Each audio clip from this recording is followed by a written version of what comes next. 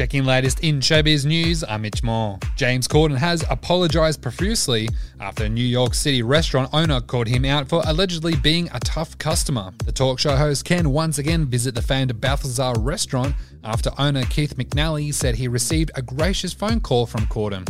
And that's your latest in showbiz news, I'm Mitch Moore.